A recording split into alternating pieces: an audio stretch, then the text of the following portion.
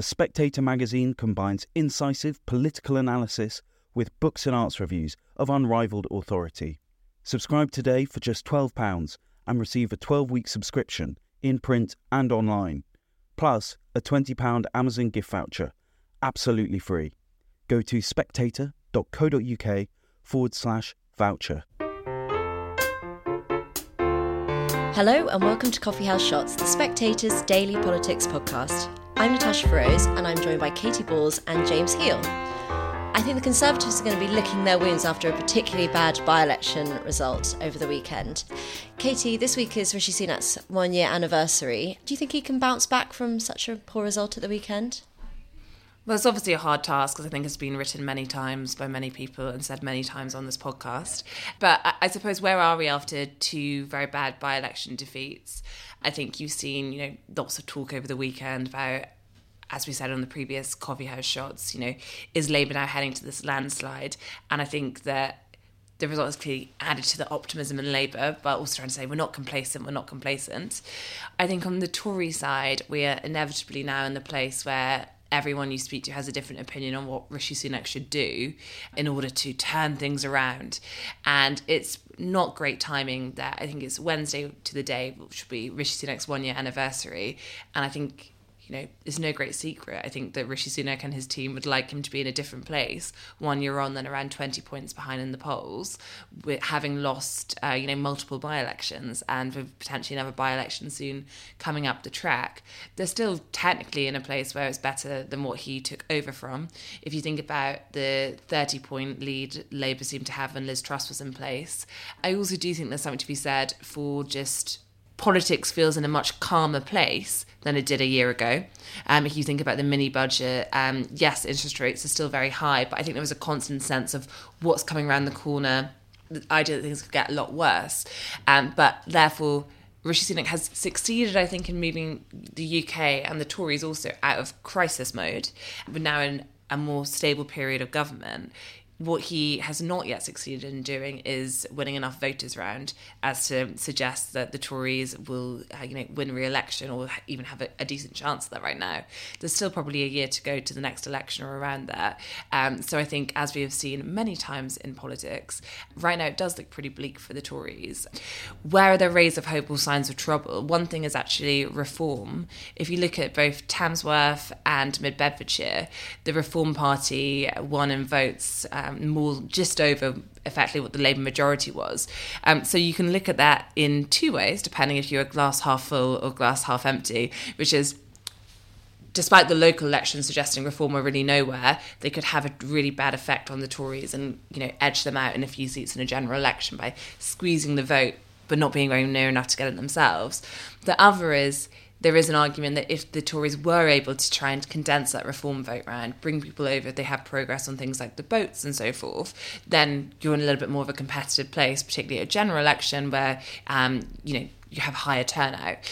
So I think there are things that the Tories can look to, but I suppose Rishi Sunak's bigger task, I think, is not so much, let's just say things in a year are going to be so much worse or not improve. It's more, how do you keep your Tory MPs focused, unified, and working towards this idea they're winning if there is just this sense of dread seeping in because of these by-election results? Yeah, I think looking on the 1-year anniversary, it offers a chance to look back over the past 12 months. And I think that for a while, as Katy said, Rishi Sunak was seen as, beginning to turn it around. There was a sense of him chalking up these kind of diplomatic wins. He got the Windsor Framework Agreement through in March.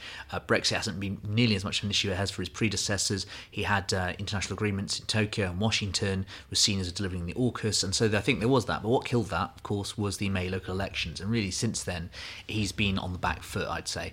I think this shows the importance of narrative in politics, as Katy says, keeping your troops in line and telling them a story. So I think that although Rishi Sunak's probably big achievement since coming to office 12 months ago was getting a much better grip on short-term politics, short-term events, and having that sense of competence, it's the kind of medium and long-term they're working towards. As you said, another sort of 12, even potentially 15 months until a general election, what are they going to do to keep everyone in line and trying to go for Labour on some of these issues, go for those 50-50 balls, because if not, they lose heart and discontented. There is a chance perhaps that, Labour could achieve a bigger result than might otherwise be the case if Tory MPs were really invested in the fight. How crucial is it about when Rishi Sunak actually calls the general election? Yeah, I mean, obviously the election has lots of impact on what happens in it in terms of you need to pick the most opportune time as a party that you can. There's no fixed term Parliament Act anymore. There have long been figures in Number 10 who quite like the idea of May for various reasons. But I think there are also figures in Number 10 who hold that view, who are not going to go for an early election if the polls stay as bad as they are. It's just not really an option. So I think the only way you're going to get closer to the idea of a spring election happen is if you see that poll lead start to reduce quite significantly in the coming months to around 10 points, which right now does not feel as though it's the most likely of the scenarios. And therefore you end up probably in an autumn election. Now, I think the gallows humour point, and I made this joke, attempt of a joke, I think, on the BBC, and then I saw a Labour MP tweeted it saying I had said there's going to be a January election. So to clarify, I think increasingly I would never predict when exactly it is going to be, but I think the point about January is more just you start to see, I've had people joke to me, oh, January doesn't look so bad now because you just push it and push it. I mean, there was polling at the weekend suggesting voters would prefer a spring election to an autumn election. I don't think that's really going to factor too much into Conservative thinking on when to go, unless you genuinely thought there was going to be unrest and unhappy, you know, in a serious manner because of delaying it. I don't think that will be a big factor. I think the problem with a January election clearly is you interrupt people's Christmas.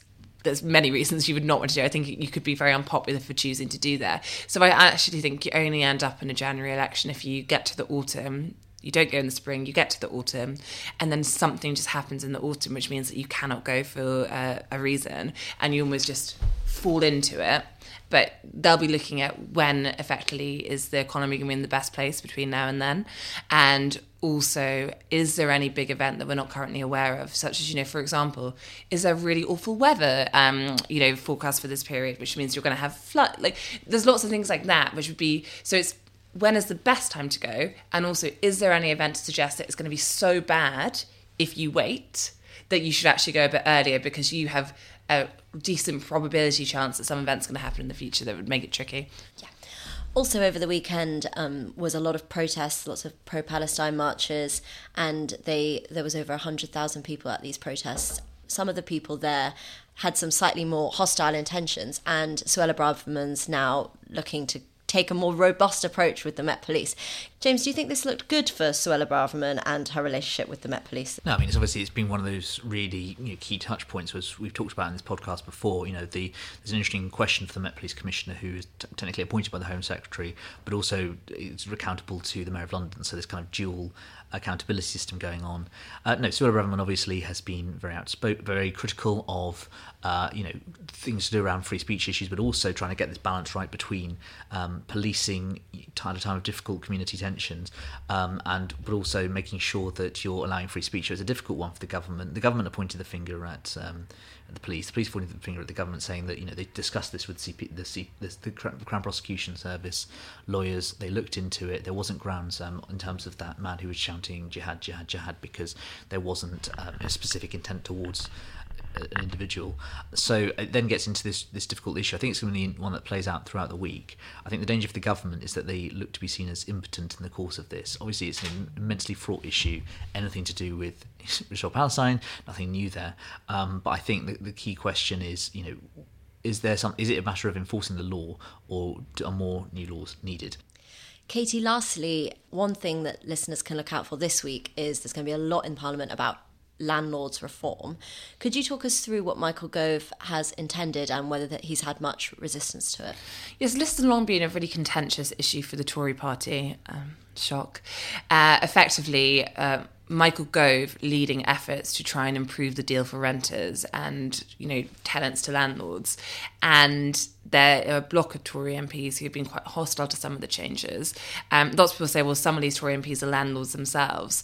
But I think it's all about getting the balance right between improving the deal for those who do rent, whether because they have to or by choice, while also making it so it's still competitive enough to have enough landlords choosing to rent out their properties and not turning off the market in that way. Now, it all comes down to no-fault evictions, which is one of the most contentious parts of what Michael Gove is trying to push through with the Renters Reform Bill. It goes to second reading today, and there is a Tory rebellion, but what you're seeing is lots of the Tory MPs and the whips saying, yes, if you want to rebel, that's fine, but don't do it on second reading. Push it further down the line.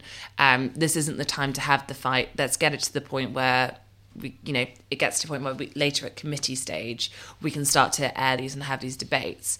There's also a point, I think, which is Labour, if they are like to be supportive of the no-fault evictions, so they could potentially get it through on Labour votes, but no Tory Prime Minister really wants to do that because it creates, ill feeling and so forth, and particularly after 2 by-election losses.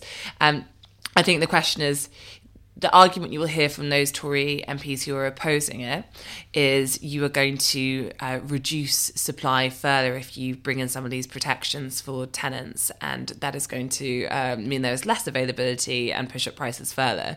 I think there's a question which is, the Go Fight view is we need to give renters a reason to think the Tories are on their side.